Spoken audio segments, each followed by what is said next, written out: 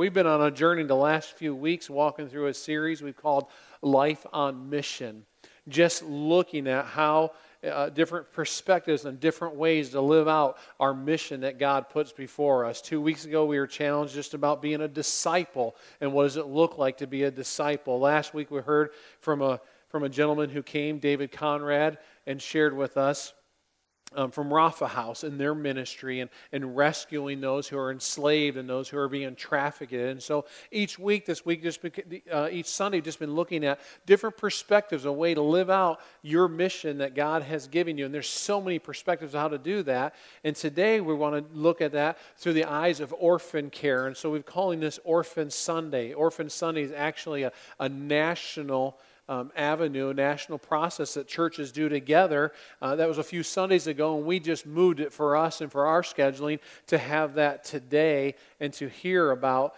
what does it mean to care for the orphans. Today we're going to bring this message in a little bit different way. Instead of just a regular preached message, you're going to hear the message through story today, through testimony of two different families who are going to share about their journey in foster care and their journey in terms of adoption and what that has looked like to actually live out this verse that we talked about several weeks ago as we went through the book of James. But James 1 verse 27 says, "Religion that God our Father accepts as pure and faultless is this, to look after orphans and widows in their distress and to keep oneself from being polluted by the world." And so James' call to the church is that we care for the orphans and the widows in their distress, their times of trouble, their difficulty, their hardship. And so we're to respond and reply to that. And there's many avenues of how we can do that. And today, though, we want to hear two stories. And so I want to pray, and then we're going to jump right into our first story this morning as we hear from the Browns. Heavenly Father, we thank you for this day. And Lord, today we just ask that you would speak in this room. Lord, speak through worship, through singing. Speak, Lord, through the scriptures that we share. Lord, I ask that you speak through the testimonies, the stories that are shared this morning. Open our hearts and minds, God. Open our heart and mind to what you would have us to hear and what you would have us to do, how you'd have us to respond. Lord, how we can lift up this mission, this idea of caring for the orphans and their distress. How do we do that? And so, Lord, I pray and ask that you would just speak in this room this morning through the testimonies we hear. We pray in Jesus' name. Amen.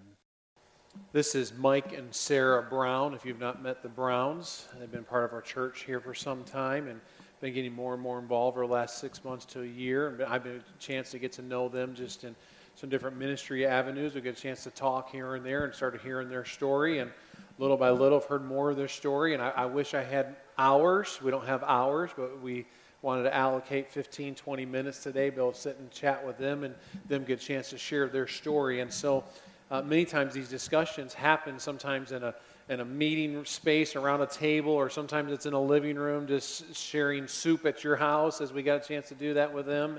And so this, we wanted to kind of set it up kind of like a living room discussion, invite you kind of in the living room, and we get a chance to hear their touch in adoption world and foster care world and how that's been affected in their lives and what it's done for them. So why don't we just begin, and why don't you just give us a touch prior to you actually adopting the children you have in your home right now? How has adoption touched your life prior to that? So we have 4 children now. We have 2 birth children, Yael and Z, our older 2, and we have Miracle and Felix, our younger 2, that are adopted. Adoption was a word that I knew probably from the time I was a baby, first speaking, because my older brother was adopted. My parents did not think that they were going to be able to birth any children, so they pursued adoption, and my older brother was adopted. And then I have a cousin and other people in my family that are adopted as well. So it's pretty normal for you. Adoption was just part of your life. Exactly. Okay. What about you, for Sarah? How has adoption been part of your life? Yeah, so when I was in high school, our youth group pastor, they were having trouble with infertility, and they adopted a child. So I was able to see the blessings and joys and challenges associated with that. And then when I was in my early 20s, I became pregnant, and eventually I had 2 girls, and I went through a process of decision-making with the first pregnancy, and got in touch with an organization called Bethany Christian Services. It's a Christian adoption agency, and I went through a very intense and deliberate decision-making process where I listed out the things that I hoped for my children, both in the present and in the future, and then listed like 6 or 7 options: abortion, adoption, caring for the child myself, allowing my mom to care, a neighbor to care, just lots of options, and then listed pros and cons of those to try to see which one fit into what I wanted for my children, and decided in the end that for me, and definitely not, it was a very personal decision, not a blanket judgment of, oh, this is bad or this is good or anything, but a very personal decision for me that adoption was the best option for what I wanted. So once I made that decision, I could have gone through, the book of potential parents and could have chosen a parent, but that just seemed very overwhelming to me, and I just really couldn't deal with that. So I asked my youth pastor if they would kind of put out a net and see if there was anybody that they knew that would be interested in adopting a child. And so she called someone, and as the story gets relayed to me, this family, the woman, Tammy, was praying earlier that morning, and she was pleading with God, and she said, God, you've heard my prayers, and you know my deep, deep desire for a child, and I can't plead anymore. I'm tired. I'm exhausted, and so I'm laying this at your feet. I'm laying this down. I'm not going to pick it back up again, but I'm going to trust that you know my deep desires and that you will answer me with yes or no, and I pray for the strength to be able to accept the answer that you give. And later that afternoon, my youth pastor called her and said, there's a young woman in the church that is thinking about adoption. Are you interested? And so that began a relationship with them. So I placed my oldest child in her home. Her name was Hannah. And that then happened all the same day. You talked to your youth pastor and then found out about this lady who was praying and giving all to God all the same day. Yes. Okay. Yeah. So, well, I mean, it may be that I talked to her on Sunday and she called on Tuesday, but right. this call was immediately after the prayer. So right away I knew, like, I don't understand how out of my sin God can bless someone else, but Right. I was seeing it unfold at that very moment. And so I just had really complete confidence from that story that my decision was sound. Yeah. Another confirmation that my decision was sound and the best for me and my daughter and for them. And from the beginning, I just knew that it was going to be fine.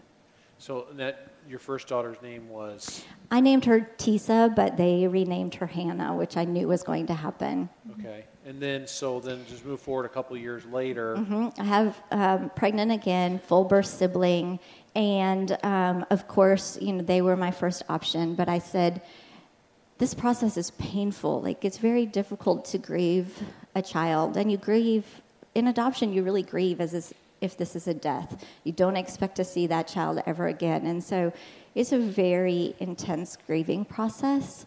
And there's no one to blame because you're the only one who's made the choices, right? And that's part of the grieving process is blame, but I didn't have anywhere to put that except on myself. And so I just didn't feel strong enough to give this family another child, but I felt like I could give the sister to the sister. And so the picture on the bottom is just after I've placed Rachel into the hands of Hannah. So you were in your young 20s, and you kind of already alluded to you just made some choices at that time of life in your young 20s that wasn't God honoring, but you wanted to be God honoring in this process. Right. Can you speak to why you just didn't keep your girls and why it was adoption was a choice you were going down for? Yeah, so for me, I mean, I was still in the middle of college, and my parents had been adopted, and I didn't want a single parent life. I know that a man and a woman have some strengths together, and so I wanted my children to have a 2-parent family, and I wanted my children to be part of a ministry, and I just wasn't there at that point, and I knew I couldn't financially care for them, and I knew that it would be detrimental to both what I had hoped for their future and maybe a lot of other things. All right. So you have both your daughters placed into an adoptive family, and it seems like a strong adoptive family. What takes place after that? Yeah, so it was a semi-open adoption, so obviously I met them and I knew who they were, and I did not know where they lived, but we communicated back and forth for about 7 years until Mike and I got married and we started having children, and then I became busy with my own family, and so once I stopped returning letters, then obviously they didn't return letters. So I have some fantastic pictures of when they were children and playing together and just being really sweet. And so then I don't hear about them for a long time. And 3 years ago then, I got a call from the adoption agency. An adoptive mom always keeps in touch with the adoption agency for sure, or birth mom. And they wanted to meet me. And so they came and spent... And how old were they? So, yeah, they waited. The girls had been asking to meet me before, but they waited until Rachel was 18. So Hannah would have been 20. Okay. And so they came and spent a day with us, and it was amazing. It really was. And it was, some of the things that they like to do or some of the things that Yael likes to do. And it was just an amazing time of reunification. It was a real gift to us. Yeah. And then 2 years ago, Hannah invited me to her wedding, and I was very sad to not be able to attend because I was sick to my stomach and on the couch. But then this summer, Rachel got married, and she also invited me to the wedding, and it was amazing. When each of their family members knew that I was at the reception, they each came to me and they embraced us and loved on my children. And Hannah came over and gave me a big hug. And when Rachel came into the space, and someone went over to her right away and said, "Sarah's here." And she came right away, and we were the first table that she came to, and that was such an honor that I didn't deserve. And I just felt like, talk about redemption. Like to have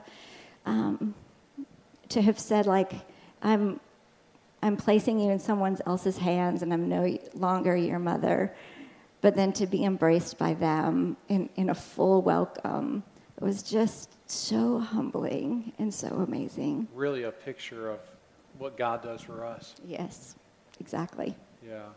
So let's fast forward, a little bit down the road into meeting how you guys decided to get into adoption. What was, you had Miracle and then later adopt another. Talk about that a little bit, Mike. So we could start with Miracle, or we could back up a little bit further. Okay. Before we actually, Sarah and I had talked about doing adoption and foster care before we were even married, when we were just still dating. When the opportunity came, we moved into a house downtown, a bigger house, and really prayed and said, "God, this is a bigger house than we need." At that time, we only had Yael. And so we said, God, we're open to, what would you have for us? How would you want us to use this house and this space? How old was Yael at the time? She was 2. So Yael was 2, and this is something we kind of just picked up in first service. You move into a larger house, and you're like, God, we got room. So, yes. And so then we moved in the very end of September, and then we're praying and we're talking with our fellow church members about, that we were open to this and we're praying about this. And they made us aware, and in November, first part of November, so about a month after we moved into this house, a teenage homeless mom moved in with us, and she had a 2-year-old as well, and she was pregnant. Sarah was pregnant as well. We didn't know that the teenage mom was pregnant. Now you say that like, yeah, a teenage homeless mom moved in, pregnant young girl. I mean, did you all catch that? I mean, they're praying, God, we have room in our house is big enough, what do we do? And you take in a teenager who's homeless, and not just homeless, but also pregnant, caring for an orphan, caring for someone who doesn't have a home. I got to stop the story every now and then, just make sure we don't miss some of these important points that to you it's just normal life. To us, we're like, well, hey, we're hearing this story, so. Well, and then, so we had prayed about that and felt like God kind of answered that prayer, and here we are doing this exciting orphan care sort of thing. And then almost immediately, my paycheck bounces, and the small nonprofit I'm working for basically went under in a very short space. And so we're, right around Christmas time, and my paycheck bounces, and got Sarah at home with Yael taking care of a young child, and we got a teenage mom living in our house. Nobody has any income, and we're just kind of, I'm like, whoa, wait a second, God, hold on a second, back up here, but God was faithful and honored, and it was kind of, for us, it was kind of touch and go, like, how are we going to pay bills? How are we going to, we had people that just kind of surrounded us, and God sent us people to support us, and we had people paying for our health insurance, and we had people helping us in every way possible. So you're living in a house with 2 pregnant women, basically. Yes. Bless your heart. All right. So help move the story forward there, Sarah, from that point.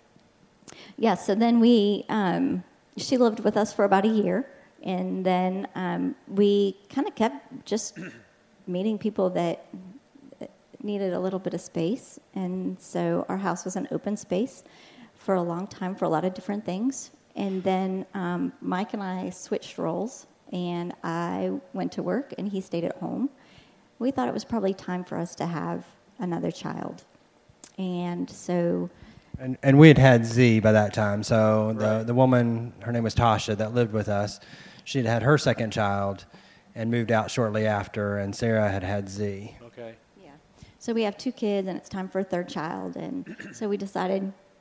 Let's foster, and so we told our children we may foster for a day, a week, a month, a year, but we are going to love children. Mm-hmm. And so we had one foster child that went home, and that was a good situation. And then actually the worker was like, okay, this one's going home, but you've got one coming up, so don't open your home. I'm going to give you this one, and that was a miracle. Yeah, she just felt like that was a really good fit for our family, knowing the situation of Miracle and Miracle's mom's background and some of that. And so we had Miracle in August. She was born and came directly from the hospital into our home.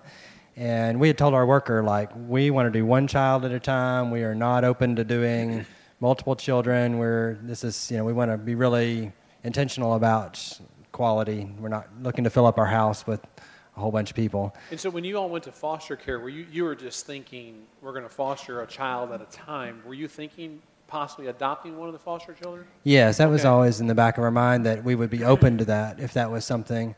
But foster care also serves as a really important piece to allow, as we saw with the first child that we fostered, allow parents who get their life put back together to be reunited with their child. Sure. And so that was our first foster child, was also an infant.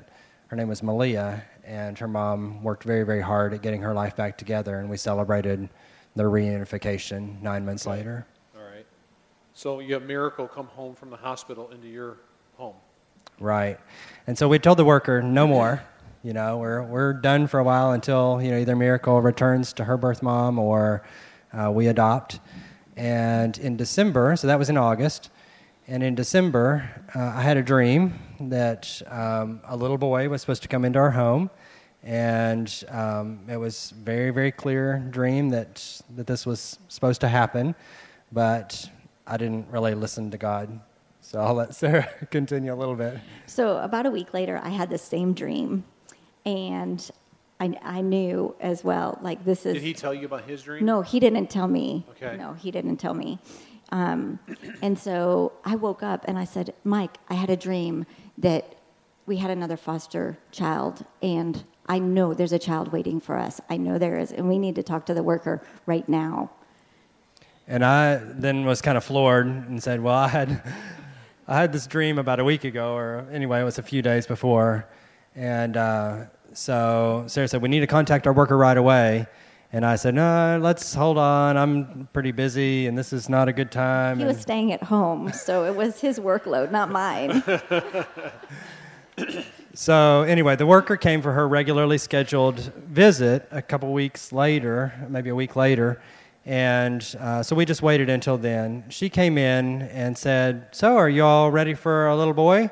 And we were both just kind of like, what? And she said, no, I'm just joking. I know you all had said you don't want somebody, you want to do one child at a time. But she said, I really did think about you all, and I really felt like that there's a little boy that is in the hospital right now, and I thought about you all. But I knew you all weren't open to that, so we've already arranged for another family to take him.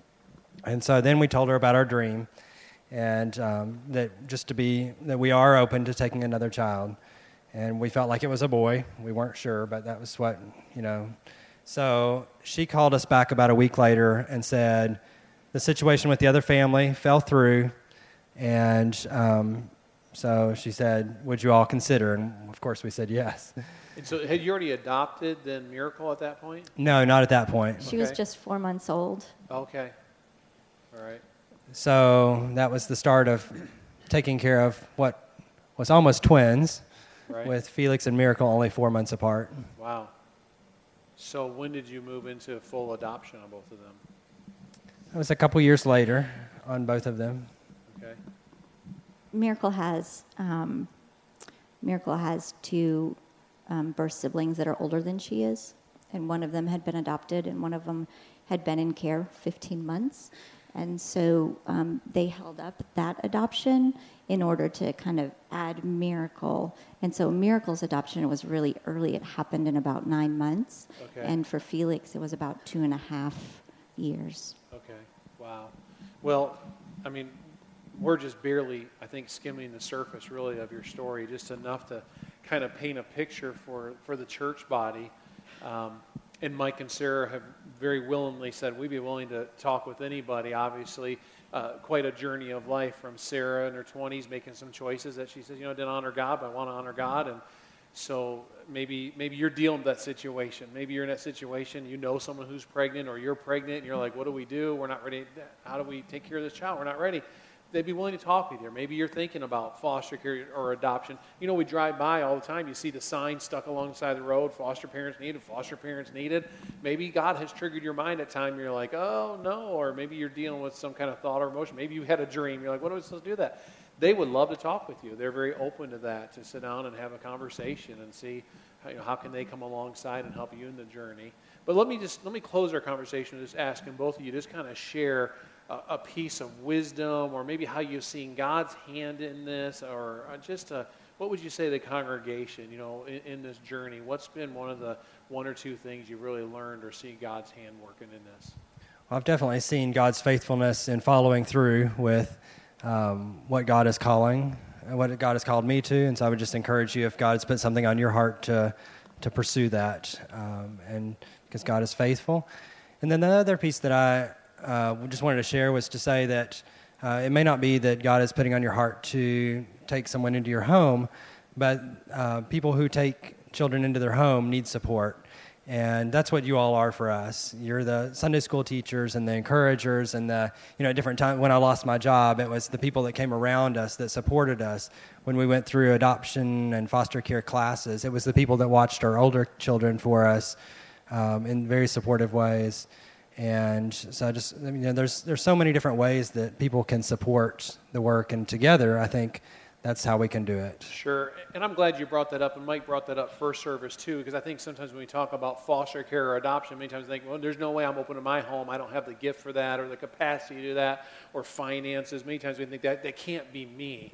But there's so many avenues of potential ways to be involved in helping children who are orphans. There's so many avenues. And actually in their growth guide today, we listed a few websites. I mean, you can easily Google that kind of stuff, but a few that we feel confident in that show some avenues of that. I know some families in our church even do child sponsorship. That's one way of just helping by sponsoring a child. But the church comes along, the community comes along and helps you in the journey. So I'm glad that you raised that. Sarah, what about you? What would you say is a learning point for you? I think, just my whole process from choosing adoption to adopting, it just, I think, has shown me so much about God's character and God's love for us. And I think about and have read so often and revisit them so much, the scriptures about adoption or God taking us as children. But I think about how I carefully placed my child into a good home. But when God sent his son, he sent his son into a world he knew was going to be cruel. And he knew that Jesus was going to bear our burdens and die on a cross in a very cruel and heartless way. And I can't imagine sending my child into that atmosphere. And so that shows God's love for us. And then even though we've sinned, God continues to love us by adopting us into his family and calling us co-heirs with Christ, which, if you really get that, it will blow you away.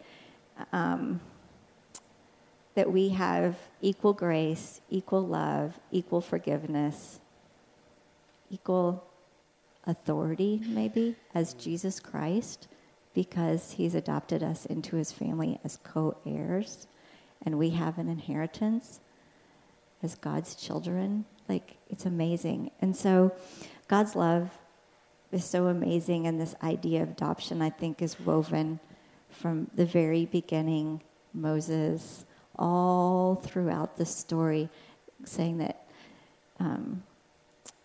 Israel is God's people. What does that mean for us to be God's people? And just this woven throughout Scripture is this beautiful love story of adoption.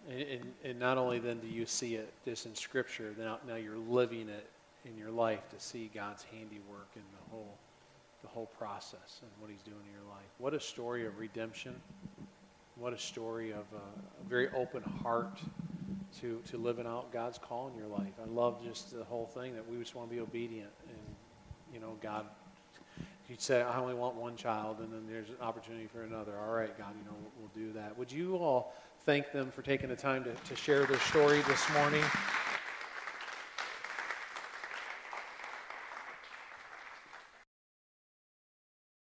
If you haven't met the Lemons before, this is Ryan and Amanda Lemon. They've been part of our church for some time now, several years, and we've been neighbors for 10 years. We live right around the corner from each other, so we've watched our kids grow up together, and they've have quite an adoption story and being involved with foster care and orphan care, and so wanted to get a chance for them to share their story. And again, we only have so much time, so I think we could spend hours probably just diving and hearing more. But let's begin with Amanda, just touching base to how you were affected by orphan, by being an orphan in your life, and talk about that a little bit, and then how that led you down this journey of where you guys are at today. Well, as I said in first service, I'll keep it as PG as possible.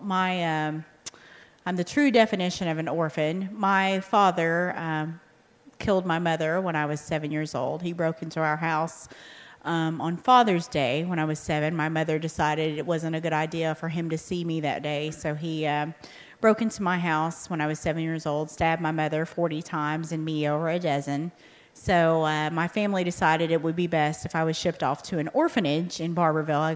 This happened in Harlan, so they shipped me off to an orphanage in Barberville, Kentucky. So I lived there from the time that I was 7 until I was 18. So if you know anything about the foster care organization or anything, you're supposed to be in foster care for about 18 months, according to the state foster care. They have this system called AFTA. So you're supposed to be in foster care for 18 months, and then you either are adopted or age out. That's kind of the thing. But I was in there for 11 years. So I was the true definition of an orphan, absolutely fatherless, absolutely motherless, but that's kind of where that sat. But as I was saying in first service, I did not have a dad, did not have a mother, but I kind of grew up in the Pentecostal Children's Home is what the name of the organization that I lived in. So snake handling, running up and down the aisles, and very different than what we do here. Very, very quiet service sometimes here. So so that's kind of my experience as a child in the religious. We're gonna have snakes next week. Well, hey, it's fine with me. It's fine with me. It's fine with me. I'm all right with that. The box will be in the front. Everybody else stay in the back. But as I was saying in first service, that everybody else, I do remember in the church, as you can imagine, in the Pentecostal church, everyone gets married at 18 and stays together. So I had a lot of friends growing up in the church who had these powerful, dynamic fathers. They were all ministers, and so here I am, this little orphan girl who, they would take me to their homes on Sundays, and I would eat dinner, and everybody's bowing their heads, and I just remember thinking, wow, I'd love to have a father. And then it's almost like God would speak to me and say, I am your dad, I'm your father. So I developed this image of my dad in my head, who was the king of the world, and I had this image that my dad is better than your dad. I kind of developed that thought in my heart, and I've kind of grown up thinking that throughout my life, even though my dad, he ended up dying in prison. So literally was the true definition of an orphan. But I developed this whole sense, and maybe that's my sense. People ask me all the time, how did you become who you are? Because my dad kind of created the universe. I don't know what your dad did for a living, but my dad was awesome. So that's kind of the situation that I grew up in. I felt like my dad was amazing. And I think people have this tendency to have pity on me. When they hear my story, it's a really terrible story. Growing up in the children's home wasn't a bed of roses. There's things I could tell you that you would not believe. And my kids, when I tell them to go to bed, without taking them to regattas, whatever it used to be, and then they're like, "Why, Mom?" And I'm like, "Well, need I remind you what I went through as a child?"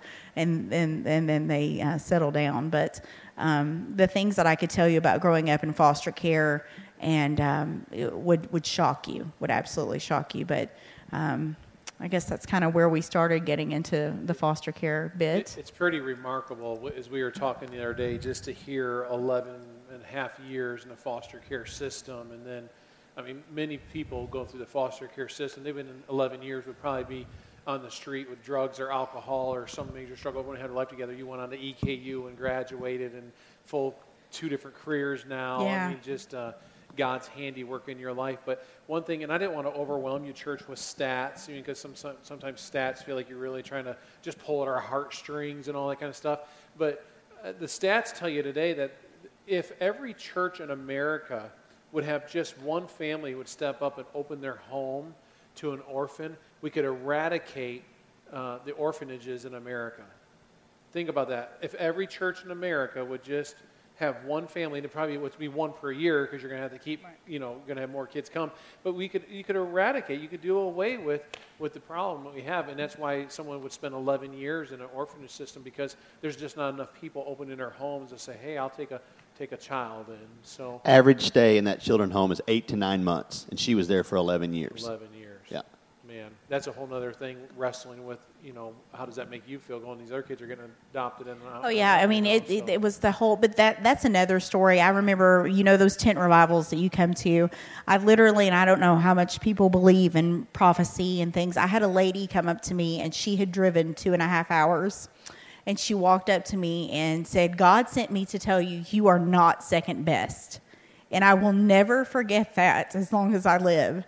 And she had driven 2.5 hours, and she sought me out, and she said, all I knew is you were going to have on a pink dress, And that's all I knew about you. And she sent me and she prayed over me and she said, God told me to tell you you are not second best. Wow. And I have lived with that for my entire life. And I've never settled for second best, and I won't. Wow. The power of words. Yes. Yeah. Ryan, why don't you talk about how you got into adopting and your story there? Like I said earlier, it started when I was 18, really. My dad was my hero. I played basketball for my dad. And I remember when I was playing for him, I couldn't wait to be a dad so I could do that to my kids. I just could not wait for that day to be a dad. And then when I'm 18, I'm getting to go to college. I get the call that I think my girlfriend's pregnant. And, of course, my world came to a screeching halt. And I'm driving down the road in our little country bumpkin church we used to go to. And I pulled in. I don't know why. I pulled in. I knew how to break in because I used to mow the grass at the church. So I broke into our church, and I went and sat in the front row. And, of course, nobody ever sits in the front row, especially in our little church. And I just sat there, and it's like 150 degrees because it was the middle of July. And I just prayed, God, please don't let me be a dad. Please don't let me be a dad. I'm not ready to be a dad. And I leaned over, and I fell asleep in the pew. Like I said earlier, I don't know if it was 10 minutes or 20 minutes, but when I woke up, it was like the weight of the world had been lifted off my shoulders. I can't explain. It's like I just knew God was going to take care of me. And they had a big picture of Jesus behind the pulpit, and it had a light. I don't know why the light was on that day, but the light was shining on it. And I remember I just kind of looked at it and kind of winked like, thanks, man. I appreciate that. I knew he was going to take care of me. But then I learned, be careful what you wish for, because I flashed forward 10 years, and I'm married, and all my friends are married, and all my friends are having kids, and it ain't happening for us. It ain't happening for me. No matter what doctor we went to, infertility treatment, medications, it wasn't happening. And I remember thinking about that day that I prayed in church, please don't let me be a dad. And now every day in church I'm praying, please let me be a dad. Please let me be a dad. I won't drink. I won't smoke. I'll be a good kid. I promise I'll be a good dad. Be careful what you wish for. At about that time, though, a door opened, and I got in contact with an organization called Adoptions of Kentucky out of Louisville. And it's an open adoption where you submit a portfolio and a scrapbook, and the birth mom gets to pick you. And when we went and met with them and gave them our scrapbook, I remember they said, it'll probably take a year. A lot of families, it takes 2 years. Just be patient. So like you said earlier, all this months and months and years of infertility waiting to be a dad, now they're telling me you got to wait again. Be patient more. Be patient again. Yeah. So I'm praying again, God, please let me be a dad. In like 2 weeks, got a phone call. There's a mom in northern Kentucky. And I'll pick it up again. I get to this spot every time. She wants to meet you. So we went up to the Frisch's Big Boy up in Newport, if you know where that is up there. Sit and wait, and she brings this little boy in blue jean overalls and a blue jean hat. She puts him in my arms, and at that moment, I knew all that heartache and that emotional roller coaster and the sadness and the depression of going through infertility. I knew now it was all worth it, because God knew that there was a little boy up in northern Kentucky that needed me as much as he needed him. And that's our Gavin, who's back there. We're going to make you come up here again. So Gavin is now 18. He'll be 19 in January. And when he's not causing trouble all the time, all across the world, he is modeling, as you can see up there in that little picture. So that's his gig now. He's modeling. So he's So that's son number one. Yes. So I'm good. I got my kid. Fast forward a couple more years, the marriage to Gavin's mom fell apart, ended in divorce. Gavin was 3. Little did I know that a path was already laid out for me, again, by God, that I didn't know, because sitting right beside me in the newsroom at Channel 18, right beside me, was this beautiful, strong, smart woman, smoking hot, that I fell in love with. First as a friend. We were just best friends for a couple years. We fell in love, and then she eventually became my wife. As I said, I didn't know who he was talking about in the first service. I was like, Nancy Cox, right? Alan Cutler. So I'm good. I got my wife and I got my kid, and I think I'm set. But if you heard Amanda's story, it was very important for her. She felt like we should investigate and become foster parents. The way she grew up, she wanted us to be. So we joined the organization called SAFI. Yes, we joined SAFI. It's a special alternative for foster care and youth. And I'm sure you've seen their signs everywhere, all across the roads, and you see them. I think there's one up here at Bracktown actually right now. So we joined this organization called SAFI, got our license because we didn't know when we were going to use it. We just wanted to kind of have it in our back pocket just in case something came along. So your intention was just to be foster parents? Yes, at first, we were going to foster okay. just in case, just because I had been a foster parent. I mean, I've been a foster child and wanted to kind of have that in our back pocket. So we, with part of that, doing that, they were always asking us, to celebrity softball tournaments. So Ryan organized one. We had a softball game. Channel 18 was going to take on the kids that are Safi kids. Just a fun event out at LCA. Yes. On their softball field. Which is where Gavin was going to school at the time. And while we were playing, there was this little boy sitting over in foul territory, eyes this big, acting like he's watching the 7th game of the World Series. He was just all into it. So as the game ended, we decided we'd let him hit. So I took him up to home plate, helped him swing, hit it, and ran to first base, held his hand, ran down to first base, and you just thought, he had just won the lottery. He was so happy. And Amanda just mentions to our social worker, what's his story? Within a week, that little boy is in our home. Within a month, he is living with us, and we realized he needed us as much as we needed him, as much as Gavin needed a brother. A year later, he was adopted, and he became Michael Lemon. And we left something out. Everything's a God thing sometimes. His biological mother was there at the time, and she had a Meadowlark Lemon jersey on that day, which was kind of a neat twist. But there is Michael. So Michael Lemon became our first son. That's our little middle son, Michael, who is wild. Miss Hamlin had him in yes, had Mrs. Hamlin. Had Miss Hamlin in school, so she knows all about Michael. So now I'm good. I got my wife. I got 2 sons. Life is good. No problems. And we went to the ballpark again. A couple years later, go back to the ballpark, Cardinal Run out here. And we didn't even play that day. We're out there just watching some friends play. Right. And there's a little boy running around out there by the concession stand. And Amanda goes up to him and says, hey, who are you? He's like, I don't know. I said, well, where's your mommy? I don't know. So she grabs his hand, walks around, and finds out he's there with his foster parents just watching some other friends play. So Amanda takes him over to meet me, and this is a true story. She says, come here, I want to introduce you to your new son. Met Josiah. First thing he asked me to do was take him to go poop at the ballpark. And again, within a week, he's in our house. Yeah. Within a month, he's living with us. And a year later, he's adopted and became Josiah Lemon. That's our baby. He's the rotten one. So the joke around our house for a long time, I told Amanda, stop bringing kids home from the ballpark. Because if you don't think God has a sense of humor, met them both at the ballpark. Both their middle names were Anthony. Both were 3 years old. He lived with Grandma. He lived with Granny. Birth fathers are Hispanic. It just the similarities are unbelievable. Yes. So God had this path. I didn't know what my path was, but He had this path already laid out long before I did that knew to put my family together.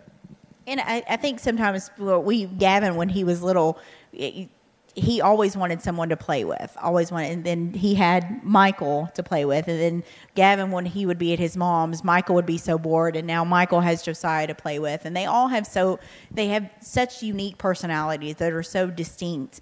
But as I said in the first service, Michael's ministry has turned into having, we have Zeron here with us, has turned into, if we had adopted Michael has turned into this little social butterfly who has turned into, bringing kids to church and bringing friends to, bringing people over to our house. And I know we talk a lot about, Brian preaches this compelled message about extending the youth ministry.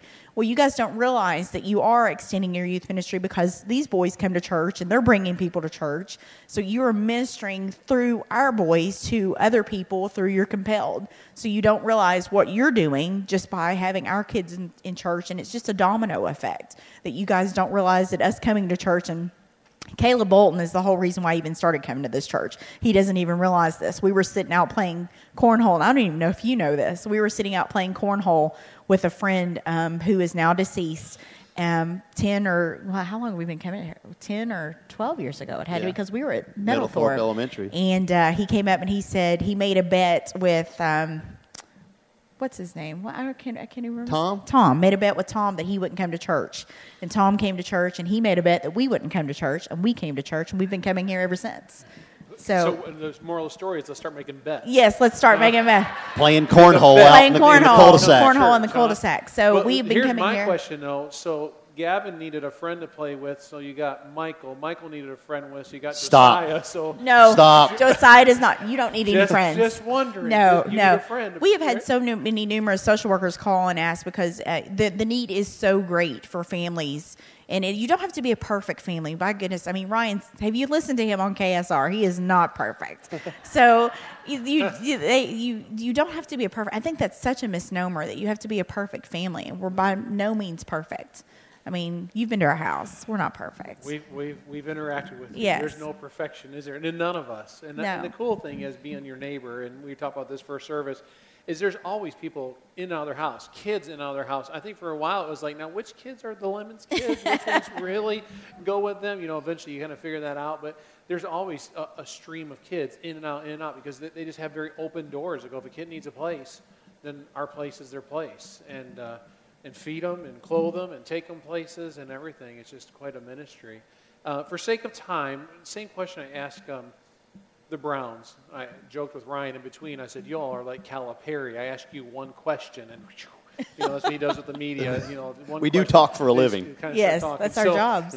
But just speak some wisdom to us, or how you've seen God's hand in all of this. We were talking about that the other day when we were around the table, just how God, this is truly a God thing when this happens, and what you guys are doing. So speak to us a little bit there. Well, how I put it earlier, you look at us, and we may not look like we fit. We're different colors, different backgrounds, different ethnicities. But God knew we fit. Long before we even knew each other, He knew we fit. I just strongly believe in my heart, He put us together. He put Gavin and me together. He put Josiah and Amanda, Josiah and Michael and Amanda and I's life. He knew that path long before we did.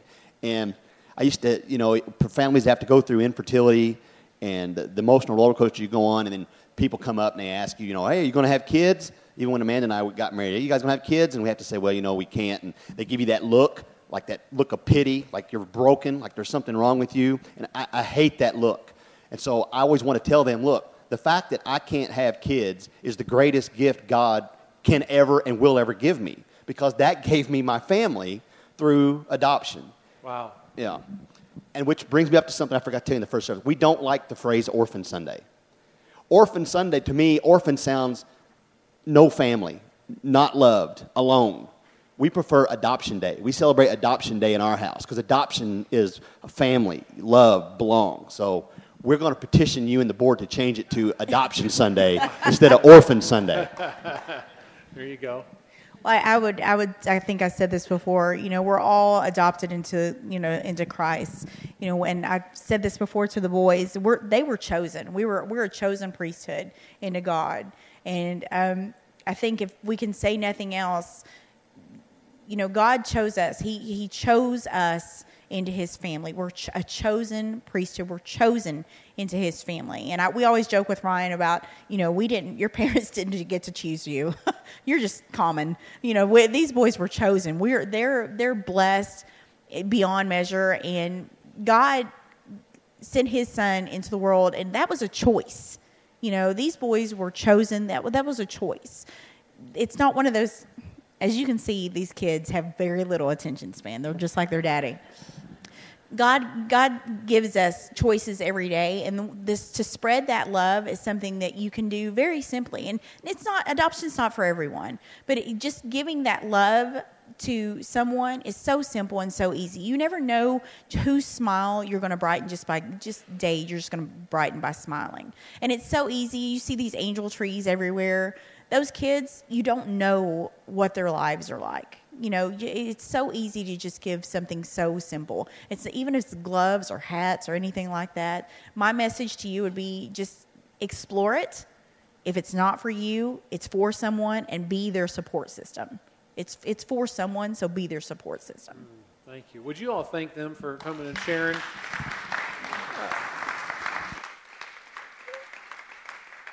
We're going to have the Browns come back up here. And you didn't get a chance to meet their children, so come on up here. I'll try to keep this right now, second service. Okay, Felix?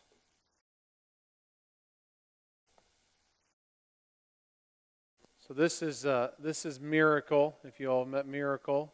This is Felix. So these are the two adopted children, and then this is Yael and Z. They're two children by natural birth, and so this is their family. I just want you to get a picture of what you see on the stage here. This is what God's church is supposed to look like. It's what it's supposed to look like. They say the most segregated hour in America is Sunday morning. All the white people go to the white church, and all the African-American people go to the African-American church, and all Hispanic people go to the Hispanic church.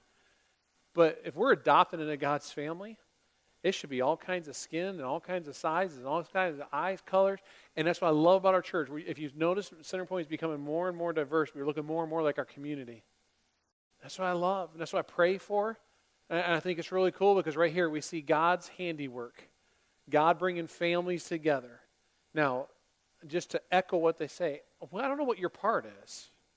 I don't know what your role is. Sometimes I ask, what's my role? And God says, Brian, your role is to keep lifting up the need, keep lifting up the Scripture. Maybe your role is, I got to support another family. Maybe your role is, I become a foster parent. Maybe your role is, I need to adopt. Maybe your role is, I'm going to figure out how we at least do a sponsor a child. Maybe your role is this Christmas season, as Amanda mentioned. Maybe it is, I'm going to pull one of those angel trees somewhere. Maybe your role is, you know what? They're doing backpack ministry, and that backpack ministry, I guarantee, goes to help out with some families that are dealing with foster care and adoption. Maybe it is, I'm just going to make sure I bring my stuff or bring a little bit extra so we can do that backpack ministry. But maybe your role is just to start praying. God, open my heart and my mind. God, what do you want from me? I just encourage you, church, don't just let this be a Sunday. We just come and we heard some stories and heard some neat testimonies and we go home. Let's be sure we ask the question, God, what's my role? God, what's my part? How do I do this? Because we worship a great Father, do we not? We worship a great Father. I love what Amanda said in saying when I was an orphan, to know that I had a father and to make the comparison, to understand that my dad's better than your dad because he created the entire world. He's our dad, and that's who we worship. And that's who we want to close out this morning worshiping together. Would you stand with me and let's pray and we'll continue to worship. Heavenly Father, I thank you for these stories. I thank you for the Browns and for the Lemons coming and just sharing and saying, here's how God's been working and here's what God has done and here's how we've been responsive to God's work in our life. And Father, what a great picture of your great love for us. Father, I pray that you help connect the dots for us to see how we can live on mission here on this earth, but we can live in your mission of your kingdom, of your handiwork in us and through us and in this world. Father, we thank you that you are a great God and a great, great Father. And we honor you and worship you this morning as we close this morning with this great song of praise, Father. Just a praise song to you that we honor you as our great Father. In Jesus' name we pray. Amen.